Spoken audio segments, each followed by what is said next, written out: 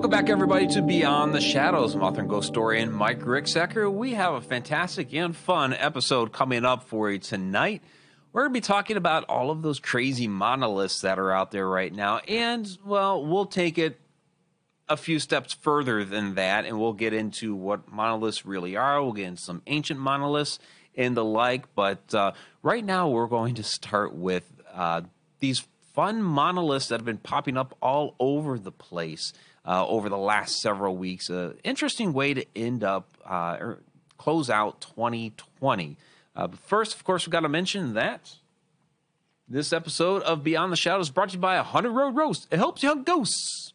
That is our coffee. You can find that out at hauntedroadmedia.com. You can also find it on my website, MikeRicksecker.com. And actually, for the holidays at MikeRicksecker.com, I have a bunch of holiday deals out there right now. You can get all kinds of autographed books. You can get T-shirts, the coffee, ghosties out there, up to 25% off. So they're all different percentages. And I think it's the lowest is like 12%, and then all the way up to 25% off. You can get all kinds of different merch and autographed books and what have you out there at MikeRicksecker.com. I also want to thank everybody who has been voting for the Paranormal Rewind Awards. So I was nominated, just announced last night. I was nominated for Best Paranormal Book for A Walk in the Shadows, a complete guide to shadow people, and for their award called Paranormal Trailblazer Award, which Victoria Monday was telling me that's kind of like their director award. It's supposed to be like the prestige award, for lack of a better term. So I'm very, very honored by that, to be nominated for 2 awards from Paranormal Rewind. You can check them out, paranormalrewind.com. And know Quarantine Ghost has been putting the link in the chat this evening on Edge of the Rabbit Hole, and now she's thrown it down there at Beyond the Shadows. So thank you all very, very much for those that have been voting for me for that. So absolutely am honored, and really couldn't do it without you guys. You guys have been a fantastic support. Also want to thank Nicole Guillaume, my girlfriend, Guiding Echoes channel, who has been extremely supportive here for quite a while now. And yeah, it's just 2020 has turned out to be an amazing year. Even with all the craziness going on, 2020 has been extraordinary. You know, it started earlier this year with the Alaska Triangle. Yeah, filmed in 2019, but the Alaska Triangle came out here at the beginning of 2021. 2021 is coming up here in a few weeks. And then, life changes and what have you in the middle of the year. But, the new Shadow Dimensions project is going to be coming out. And, there was fantastic filming done for that. I had the book come out, A Walk in the Shadows, and just so many interesting opportunities have come up, like the Ireland trip. If you haven't signed up for the Ireland trip, there's only a handful of spots left. So you can find that at MysteriousAdventurestours.com. Of course, the Egypt trip that we were talking about with Johnny's come up. Now the UFO Mega Conference in Laughlin. So that's Laughlin, UFOMegaConference.com. So all these different things have been popping up here, and it's all these years, all the support from you guys over those years. It's just been amazing. So these are things that are usually saying like a year end. We're getting close enough. This is our second to last episode here. Next week will be the last, so I guess I should mention that next week is our last episode of the year. Rob Guttrow on Edge of the Rabbit Hole for that, and I didn't decide on a topic yet for Beyond the Shadows, but that'll be coming up. So in any case, as we roll into 2021, we've had these very bizarre monoliths popping up at the end of 2020. Now, it really all started with these, this monolith in Utah. It was, because it's been removed, about 10 to 12 feet tall, and it was this metallic object that was just found out there kind of in the middle of nowhere. And I I guess going back through the imagery, it was deduced that it was originally set up there out in back as far as 2015. Why it was erected there, we don't know the full story of what happened there. Its actual origins. A lot of people speculate it was part of a movie set or a set for a TV show, and it was just left out there. So it's been there for a handful of years now. But it was recently discovered in a flyover of the area, and once it was discovered, we've seen a plethora of monoliths suddenly popping up. So, like I said, it's been removed. The was it Utah Land Management, whatever the organization is called, did not want people going up there. But of course, people went up there anyway. And whether Utah moved it or one of the people that went up there to go visit it, grabbed it and removed it, we don't know. They're being kind of quiet about that.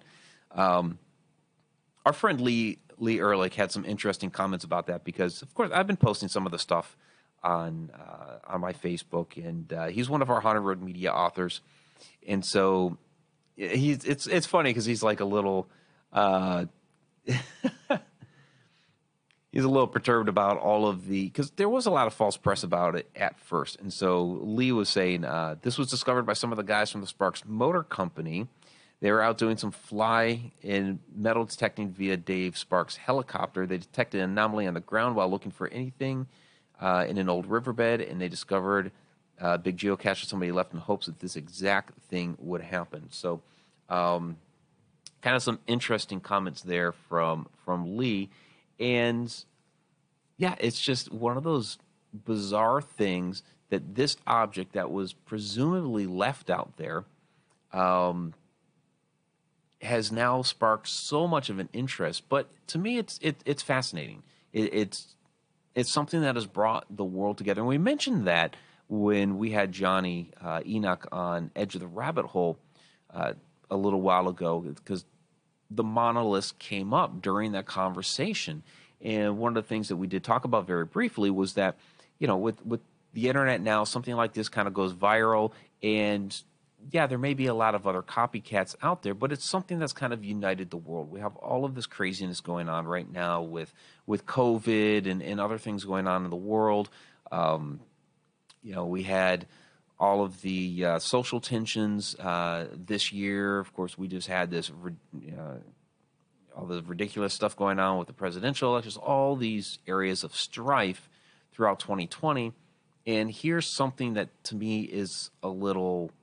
It's fun. There's a fun aspect to this. There's a playful aspect to it because all these different monoliths that are popping up, I mean, I don't believe that they're, supernatural or anything like that, but we're going to get into some of those aspects with some of the real monoliths. But this is something that I think is culturally fun on a global scale. So, Robert Hanna adds all the weirdness of 2020, including the murder hornets. Yeah, you don't hear about the murder hornets anymore. But then Tom McNicholas, 2020, and Mike's Odyssey. Yeah, we'll get into that too, for sure. Sarah Youssef, can you really call it a monolith since there seem to be multiple? Yeah, actually, we'll get into the definition of a monolith here. They absolutely are monoliths.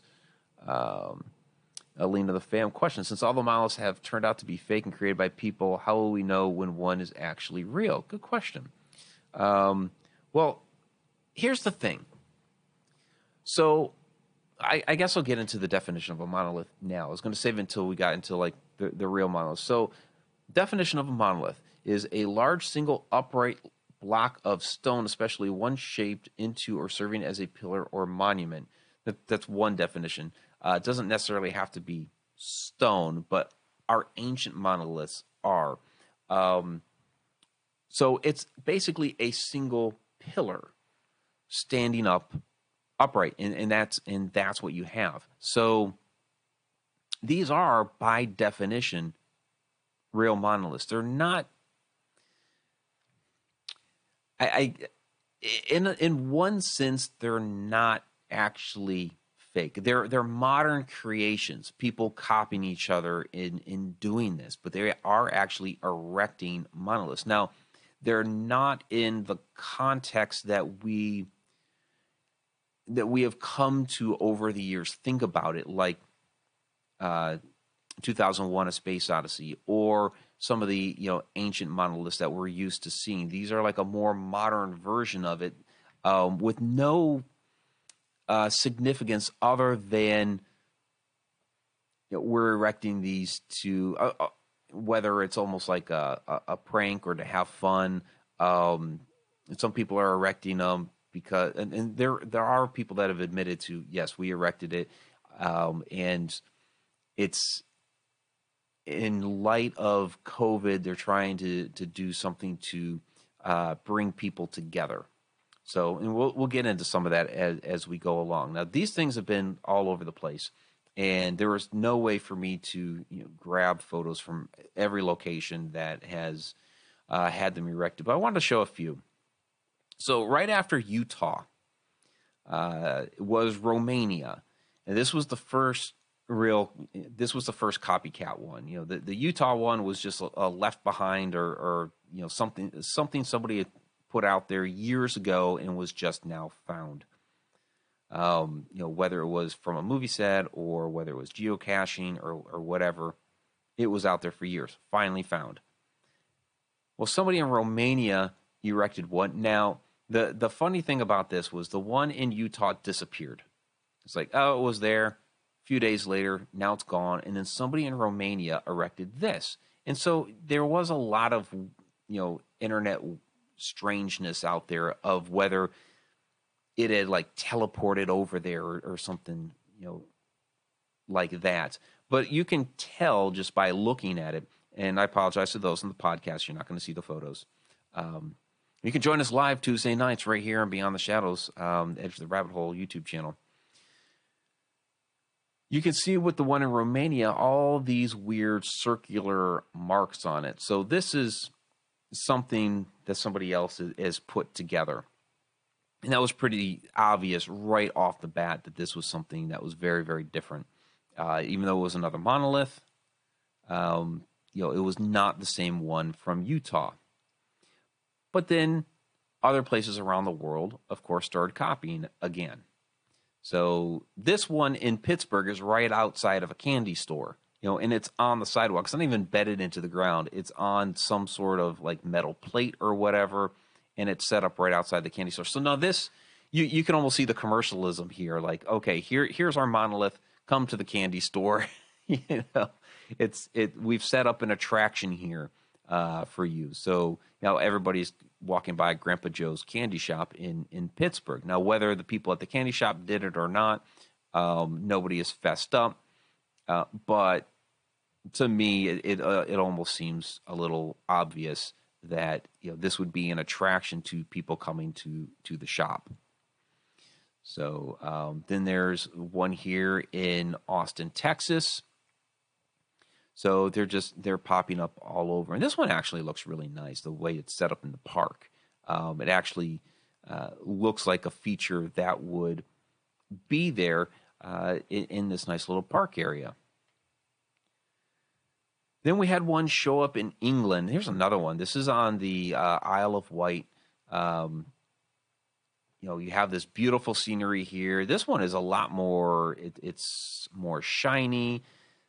It has almost like a trapezoidal type of top to it. You have the sun shining off of it. It's actually a rather beautiful monolith. And it's also interesting that all of these happen to be metal. I guess we have an easier time working with metal now than trying to carve something out of stone, of course. And yeah, Robert Hanna is asking, is it a glass monolith? No, that's actually metal. It's just a very, very shiny metal. More recent one here that's shown up over the past day. This is a definitely not shiny metal. It's rather dull, but Uh, it's Canyon County Park. This is in California, right next to the highway, but it's near a hiking path. And again, just kind of showed up there a day ago. California has had a bunch of these now. It seems to be a growing trend out there. So it's not just that one. And I'm going to show another one here in just a moment, but there are several that have been showing up out there in California. So there's that one. Then San Luis Obispo County. So this one was erected, was taken down, and has been re-erected. And as a more permanent feature, I guess the people that have put this up, we'll show these guys here in just a moment, but the guys that have put this up were actually artists. And where is the information on these guys? I had it up here. I don't know why it disappeared on me, but yeah, so they were artists who basically admitted, yes, we had erected this. They have the new structure that's there now. Again, more permanent. They've added concrete to it, and it's going to be there. And one of the things that they wanted to do was kind of encourage people that are cooped up with, with COVID to get out onto like the hiking trails and the fresh air and what have you. And this is them actually building it. And I wanted to give you a little bit more information about these guys, but for some reason, what I had brought up has disappeared. I hate it when that happens. Do these preparations and then the stuff disappears on you. So now there are some other memes that have come out now that are certainly more playful. There's Sasquatch with a tinfoil monolith, and then this one that Nicole forwarded to me with the Utah monolith with a message. Hello, we've been trying to reach you about your vehicle's extended warranty. So people are getting very, very playful about all of these different monoliths. And again, I think it's something that is almost like a unique way to end this crazy year of 2020, that we've had all of this ridiculousness going on all year, and here's a much more playful way to bring the world together. With all the strife that's been going on, let's end the year on a good note. For those keeping score at home, I don't know of anybody who had monoliths on their scorecard for December 2020. So I think there's a few comments here. Robert Hannon, the new crop circles are these monoliths. Yeah, it's kind of that thing. We had the crop circles. And crop circles, well, we're not going to dive deep into that. We'll get Freddie Silva on one of these days again to talk more about crop circles. And we've had him on talking a little bit about that before, because there are certainly man-made crop circles, and there are actually some real ones, which is a quite interesting phenomenon. So, and Candy Orton, yeah, it's innocent at this point. Some are funny, and it's getting us engaged in conversation about it. Yeah, I mean, it's definitely become a very viral thing. It is getting us in conversation about it. Oh, the other thing about those guys that are that I thought was interesting about one of the reasons why they built their monolith, the artists that have actually admitted to it. They said that they were inspired by 2001: A Space Odyssey, which I found kind of interesting because, if that one hadn't been found in Utah and all these other copycat ones hadn't been showing up all over the place, would they have really built one themselves? I don't think so. As much as they have been inspired by 2001: A Space Odyssey, I would guess it's something that they would have done years ago, not now, after all these other ones have appeared. But speaking of 2001: A Space Odyssey, that is where people are seemingly most familiar with the concept of the monolith. So Let's go ahead and talk about that for a little bit. So this is what people remember about uh, monoliths. They remember the monkeys there by this tall, black, slender.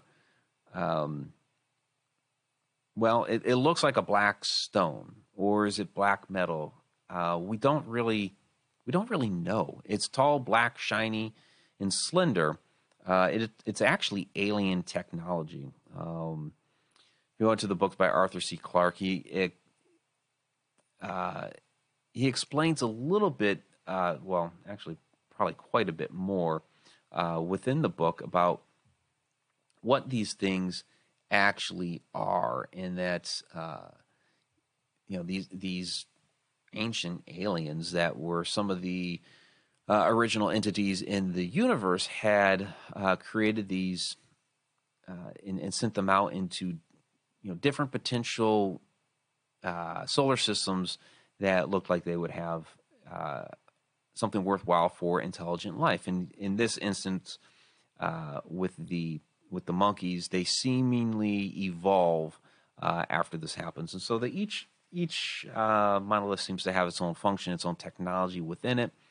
Um, and so later on, as we get further into the movie, there's Bowman with the monolith that appears uh, in this room that he ends up in the bed in.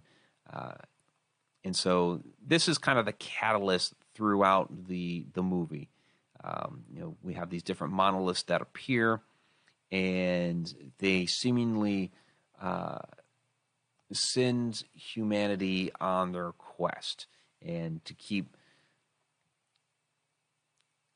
leveling up, for lack of a better term, but basically to keep evolving and keep discovering secrets of the universe and what have you. And so that's what they're used for in that movie, that book.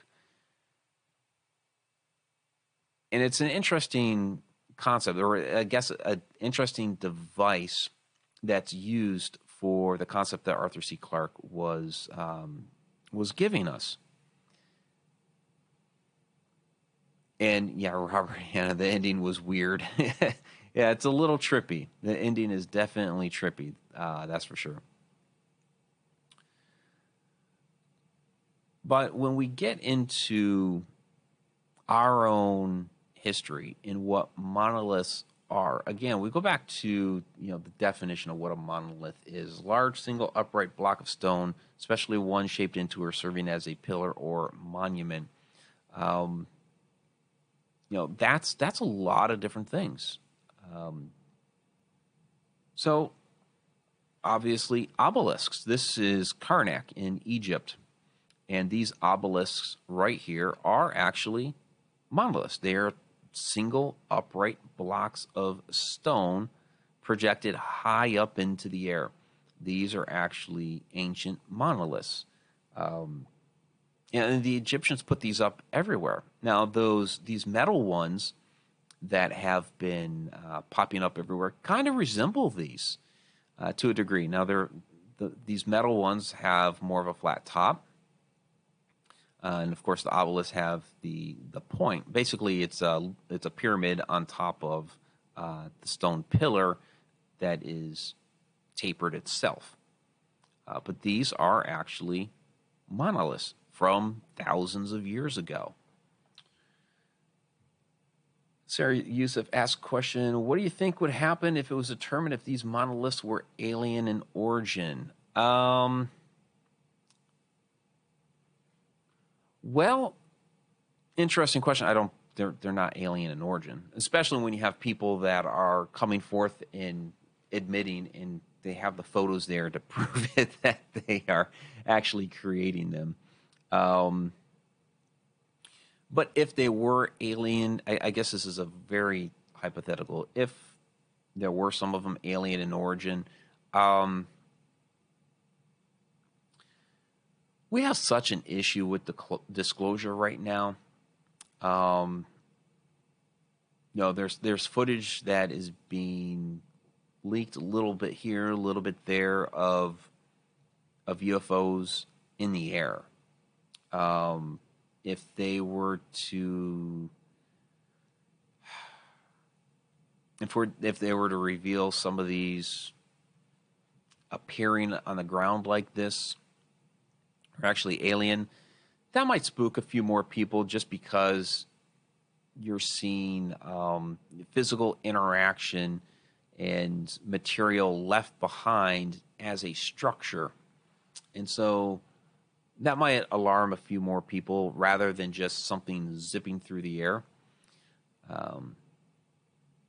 I think there would be certainly many, many people very interested in that. But I think it's quite different when you have something like an actual flying object, a UFO, a saucer, a spaceship, whatever, coming down, because it's not a permanent structure that you've built there. It's a visitor.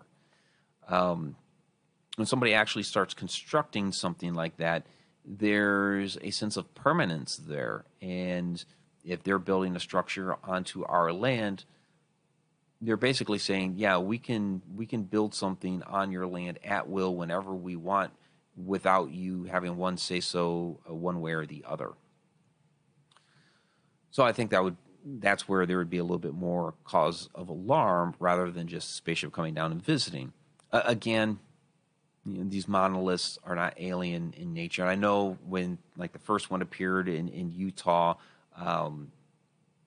there were a lot of people that were speculating that maybe it was and what have you. But once you start seeing these other ones pop up all over the place that are quite clearly copycats of it, maybe somebody could still make the debate for the one in Utah. But I think there's been enough that's come out about it that, it certainly wasn't. But all the ones since then are definitely copycats. So not worried about it being alien. It's just, to me, it's something, it's an interesting aspect of our culture, and we as humans, that something like this sparks our interest, and we want to mimic that. And as this has prolonged and more people are jumping on it, it's something that has brought us together as a planet. And like I said, I think it's a great way to end out 2020 is, as silly as it may be, it's something that has united us here at the end. Hey, where's the next monolith going to pop up? And so it's been fun. It's been fun. All right. So that was Karnak. But we have a monolith right here in our country too. Looks just like these obelisks at Karnak. That's a Washington Monument. Yes, the Washington Monument is a monolith. It's a obelisk just like all the ancient Egyptian monoliths as well. Basically stylized, just the exact same. But a lot of people just don't ever think of that. We call it the Washington Monument. We don't ever really call it an obelisk, but that's exactly what it is. So, this, what's different about this with the Washington Monument is that it isn't.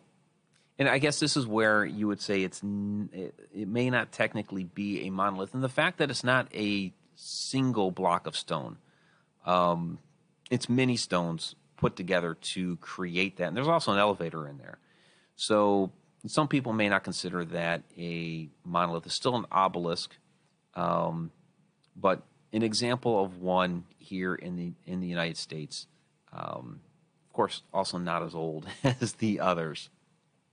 And there's another question here from Donna Liska, or is this a comment? What I'm wondering is if the alien theory is tied to this, the reasoning behind the giant pencil shape, just something I'm pondering myself. I guess you're talking about the shape of obelisks, tall like that. Um, well, basically, what's going on here with the obelisks? So you're talking about, okay, many of these obelisks were granite in nature. Now, granite is like what, 55, 60% quartz. And so what they're doing with the obelisk is basically harnessing energy that's there in the ground. These are energy harnessing mechanisms. And so that a lot of our ancient sites of power used these different things like that to harness that power. We're going to show another one here very, very soon.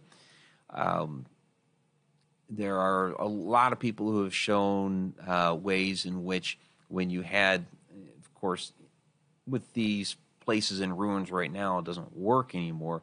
But there are a lot of people who have shown that when you had these structures still intact thousands of years ago, that the way the obelisks and other structures were put together there, that they were able to harness this power, and you could enter into altered states of consciousness.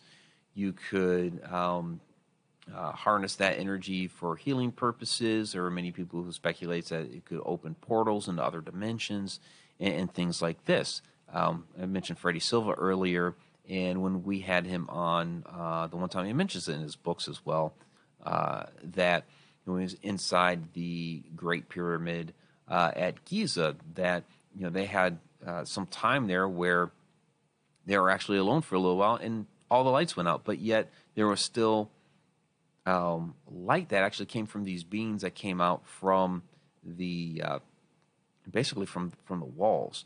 And so the energy there at the Great Pyramid was still being harnessed, and these beings from some other dimension were able to come through, which is extremely fascinating.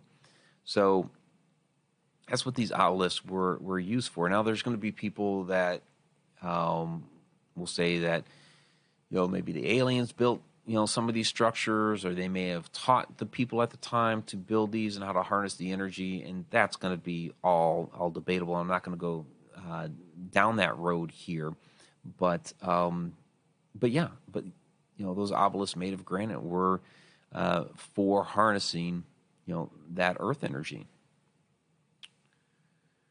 All right. So I missed a couple things here. So Victoria Monday at Quarantine Gifts. Are the obelisks capped with something metallic like the pyramids? And some were, or they might have been capped with, like some of the pyramids, some of the obelisks were capped with what was known as like a bin stone. So a stone of another material used on top to cap it, again having different properties. And the ancients knew how to, use the stones and the different properties of stones to be able to get them to interact with each other in various ways for whatever purpose that they were trying to do. Like we were talking about before with the altered states of consciousness, or opening a portal, or healing, or what have you. They knew those different combinations. They knew the frequencies that different things resonated.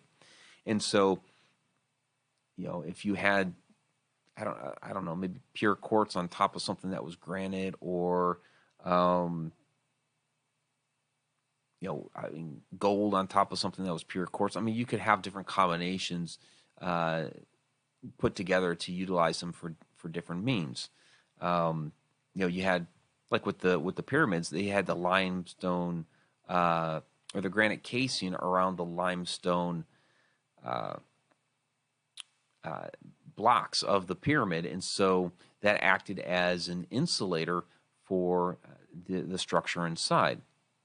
So they knew how to use their stones and the properties of the stones for different purposes.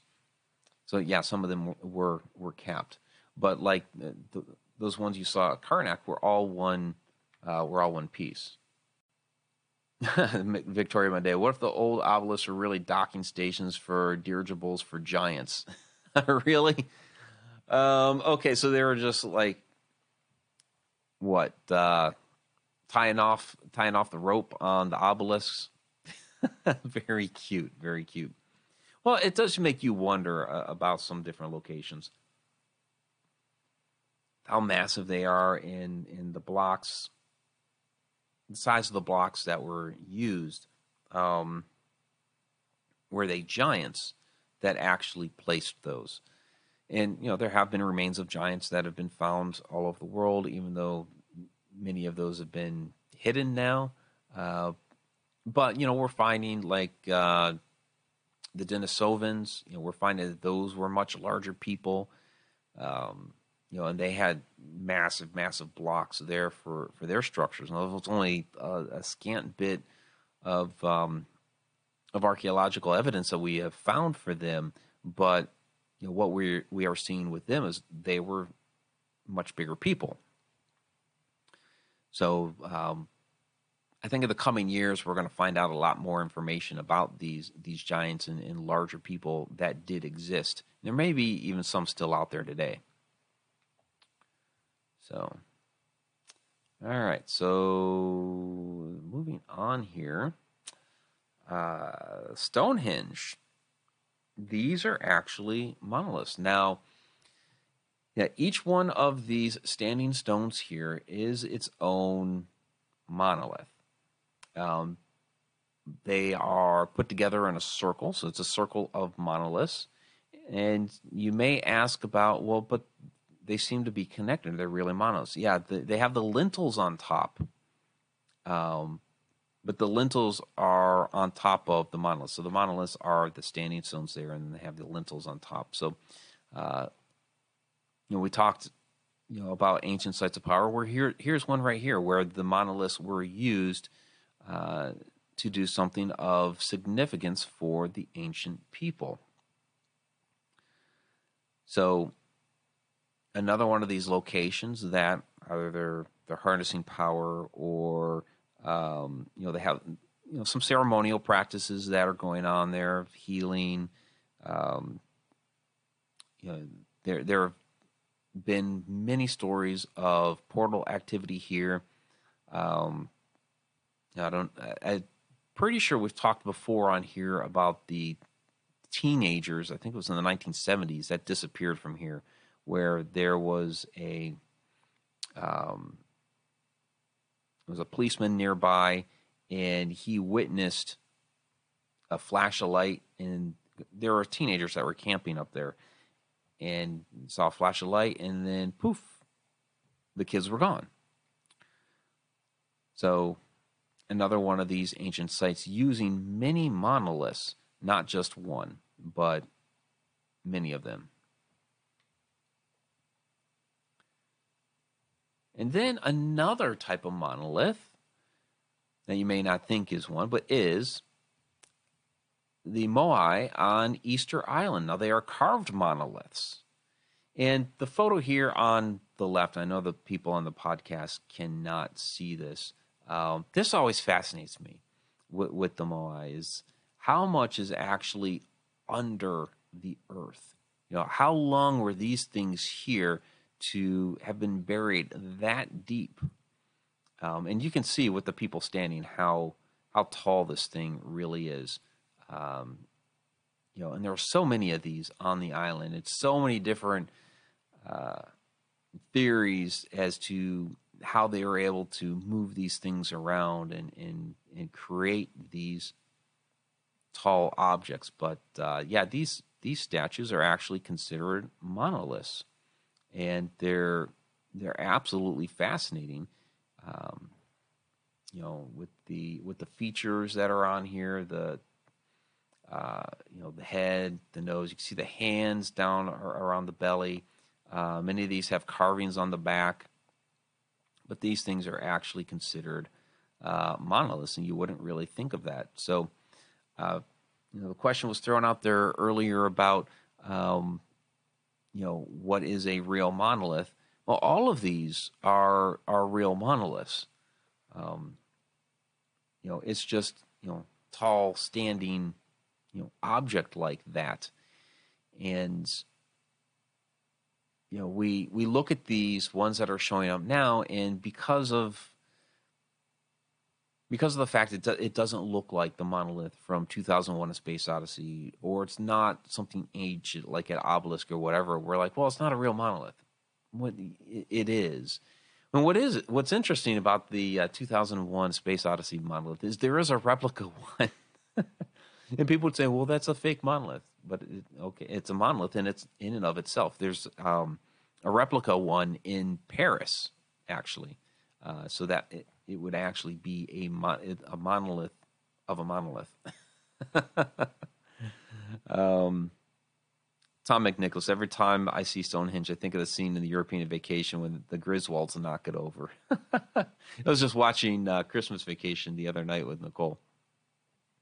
Yeah, that's funny, the Stonehenge scene. All right, what am I missing here? So Victoria Monday, were they buried or were they there for a long time? For the Moai at Easter Island, they were there for a long time, and then just like with anything, with any of our ancient objects, over time they become buried as the dirt moves in. I mean, like you take the Sphinx in Egypt, it has actually been buried for more years than it's been revealed. So they've unburied that. I don't know how many times now. You hear the stories of even in ancient times they were digging the sand out of there to reveal it again, and then the sand would fill back in, and then centuries later they'd unbury the thing again. It's really just over the past maybe 80 years now that it has been permanently revealed, which is actually taking wear and tear on the Sphinx. But basically the same type of concept where, the more you dig down into the earth, the more archaeology you find. Well, those Moai were so big, they hadn't gotten, completely submerged yet. You can, let me bring the photo back up. So you can see on the right-hand side how far they had gotten buried. And that's just from natural elements there. Now, a place like Göbekli Tepe, they intentionally filled that in, and there's evidence that shows that it was intentionally built in. The hill that is there is essentially the structure itself, and then they buried it and basically made a hill out of the Göbekli Tepe site. The big question is why they did that. Now, again, there's a number of monoliths there in Göbekli Tepe. You have these T-shaped monoliths, in circles, which, as of now, is the oldest temple that we have on record. And I say as of now because you never know what the future will reveal. It was not long ago that we didn't know Göbekli Tepe existed. And, the archaeological community was saying, well, civilization didn't go back 10,000 years. It was one of the reasons why they gave like John Anthony West and Robert Schoch such a hard time with the Sphinx was, they were trying to say, well, this thing's at least 10,000 years old based on the geological evidence of the water erosion on the Sphinx enclosure. And, the Egyptologists are saying, well, civilization didn't exist back then. You can't, we haven't found, archaeological evidence of, basically like organic material. We don't have anything to carbon date, 10,000 years ago. There weren't other structures around the world built 10,000 years ago. These are all the reasons. Oh, then up pops Göbekli Tepe, which they were able to date to 10,000 years ago. So they're like, well, here's, a contemporary of what we're saying the Sphinx is. So, and so that's been a extremely impressive find. And then, as they keep searching and discovering, they're finding, um, evidence of more intelligent cultures in fragments of civilization further and further back, which has been absolutely fascinating. So I think as we keep exploring here over the decades and over the centuries, we're going to discover that there were civilizations extremely far back that that we never thought possible before. I think a lot of them are under the water as well. The water level is so much higher than it was, um, thousands of years ago because, well, after the after the ice age ended, the ice started melting. So during the ice age, there was not as much water in the world, so a lot more land was exposed, and people, built their cities near the water. And then once the ice cap started melting, well, those cities became submerged under the water. And so, yeah, there's so much history lost under the water, and then under the land as well, like we've been talking about. So, Candy Orton,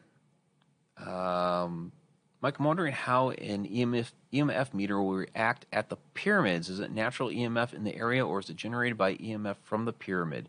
It interests me greatly. So, Candy, I will let you know, because when I'm in Egypt in June, that's one of the things that I'm going to be doing there. Yeah, there are a lot of people who talk about the pyramids being a power plant. One of the things that they say about why it doesn't really work so well anymore is because it's lost its insulation. One of the unfortunate things about the pyramids, the two large ones, is that they've essentially lost their granite insulation. Now you can see at the top of the one, there's a little bit of that left. On the Great Pyramid of Giza, it's all gone.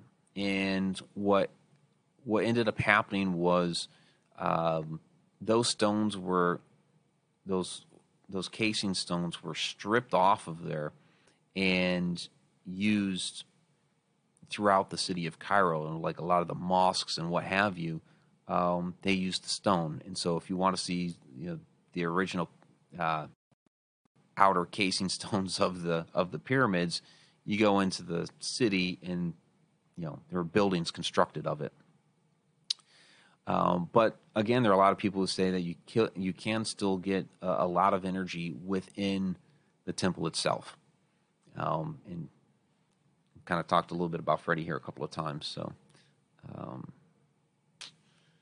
So Mike, how do you think they were brought to Easter Island? So the Moai. Well, the Moai. The Moai were supposed to be the rock on the island. The issue is with the Moai is how did they get them upright? How did they move them? Because they had to they carved them there out of the rock that was on the island.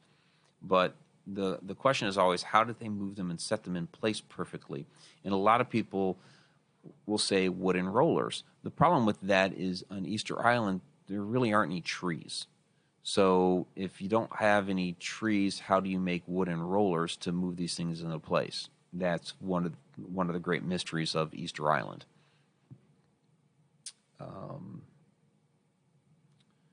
All right, Betty Lange. Mike, some graveyards have smaller monoliths as burial tombstones. Agreed. Well, yeah. So you'll see a lot of those small.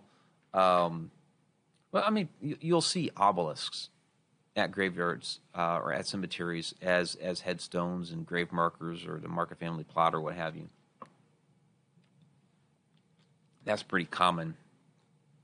You could almost make a case to say that headstones in and of themselves, like the upright ones, are their own mini monolith. They have the carvings on there for the names, not the, just the stone set into the ground, or like the pillow type headstones that kind of pop up out of the ground a little bit. Those wouldn't really be monoliths, but the ones that are just, your classic headstone, you could probably say are mini monoliths, yeah. And then, of course, the ones that just, are like obelisks themselves, certainly small monoliths. Sarah Youssef, what about rollers made of clay or dirt? I don't think rollers made of clay or dirt would really work when you have, 100 tons of stone on top of it. The clay or dirt would just get smashed. So that really wouldn't work. Robert Hanna, more structures seem to be discovered under the snow in Antarctica. Yeah, there's a lot of speculation about Antarctica these days, and I think that's going to be some fascinating things coming out here very soon, at least in the coming decades, because it's an area that we're starting to explore more of. Of course, there's enough of it melting now that more of it will be revealed.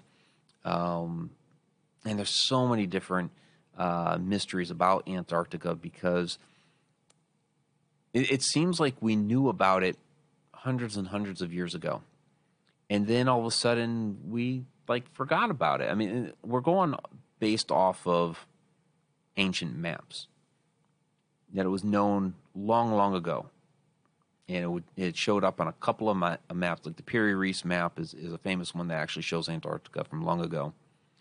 And then you look at maps from 200 years ago.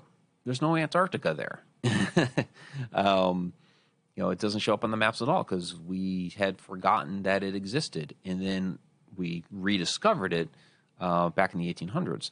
So it's kind of interesting how that happens a lot throughout our history. Like right now, we as humans have forgotten how we created so many of those massive ancient structures.